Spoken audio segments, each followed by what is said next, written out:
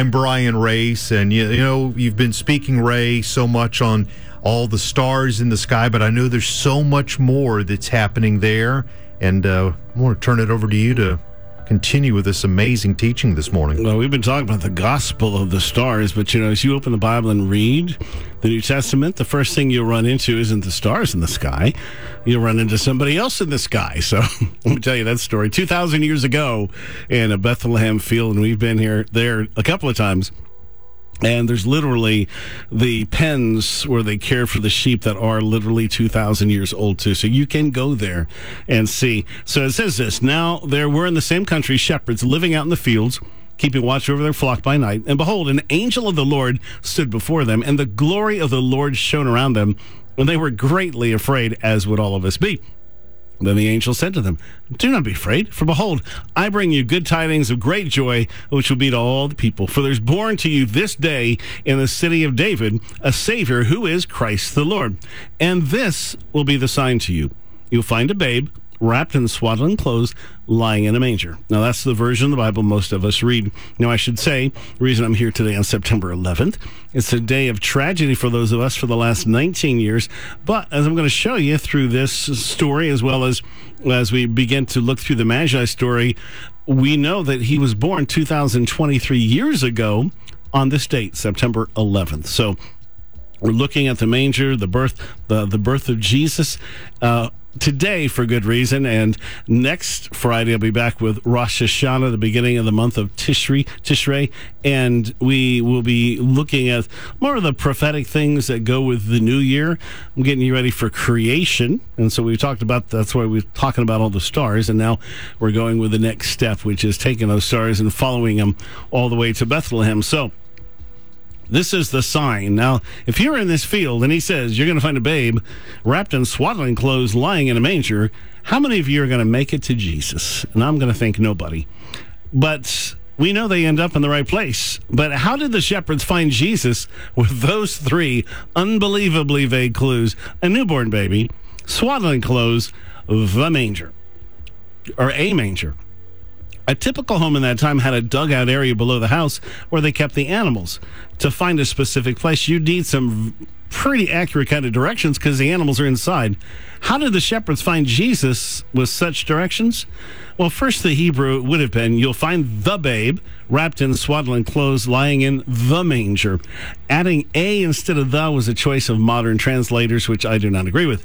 The shepherds of Bethlehem were in charge specifically of raising sheep for the temple sacrifices. That's what they did. Every lamb born there made its way to Jerusalem to be sacrificed.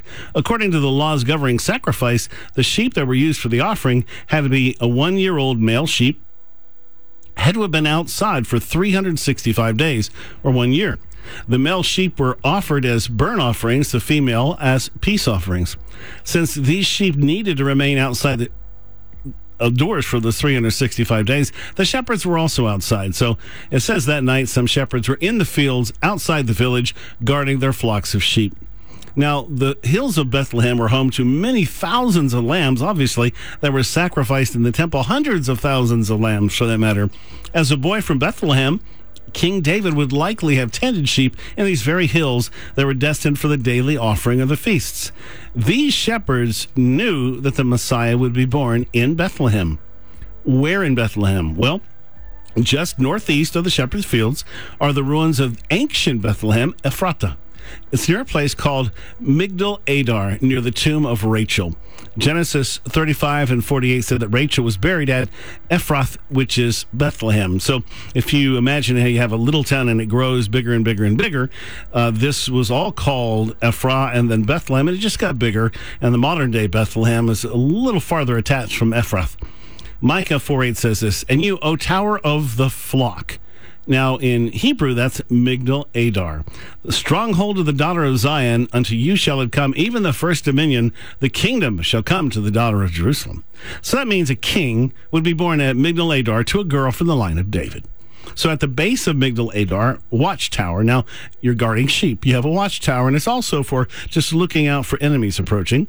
But this is the specific one, the sheep. They would watch for the sheep. So the Migdal Adar watchtower was and the bottom of it was a special birthing room, and it was called, go figure, the manger, for birthing these very special sacrificial lambs. That's where they all were born. Why? Well, the angel's declaration to the Bethlehem shepherds could only mean the manger at the base of the Tower of the Flock, because that's where they were all born. The shepherds were trained as children in what was required for each sheep to be worthy of sacrifice. And during lambing season, the sheep were brought to the watchtower from the fields. Being themselves under special rabbinical care, these priests would strictly maintain a ceremonial, clean birthing place. So if you wonder where Jesus was born, was it clean? It's exceptionally clean. They'd wrap the newborn lambs in swaddling clothes to prevent them from thrashing about and harming themselves, and it was their job to make sure that the animals weren't damaged or blemished. After the lambs had calmed down, they could be inspected to make sure they were without spot or blemish. Now, being wrapped in swaddling clothes would not be a significant clue if the angels were referring, unless the angels were referring to a Passover lamb, because newborn babies had been wrapped in swaddling clothes long before the time of Jesus. It was very common. So if it was supposed to be a clue to find him, it was a terrible clue, unless it was a clause used by these shepherd priests. So these shepherds weren't random. They were notified by the angels because it was their calling to certify Passover lambs at birth. So it's not some random story in the Bible, but if you step into it and understand the story, you can go there still. You can see Rachel's tomb. You can see the pens.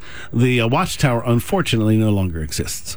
That has certainly been my big takeaway this morning, is just the complexity of God's message to us so that we don't miss it, whether it's the simplistic message on one layer that even a child can understand, or someone who's followed the Lord for 40 or 50 years can keep digging and just go, wow, God really wanted to make sure that those that are seeking him will find him and find him in even a greater abundance. Yeah, and that's how I feel every time we come on to teach on these the feasts of the Lord and these special days and times, these Moed, these special appointed times. Every year, I just learn something profound or a lot of profoundly new things, which blow me away. Which is just a reminder: there's never an end. You can't know it. You're just pursuing God, and he's causing you to know him, and by that you get to gain knowledge. But it is amazing. More Profundity is on the way with Ray Haynes, our Bible teacher, this morning, and we're going to answer the question,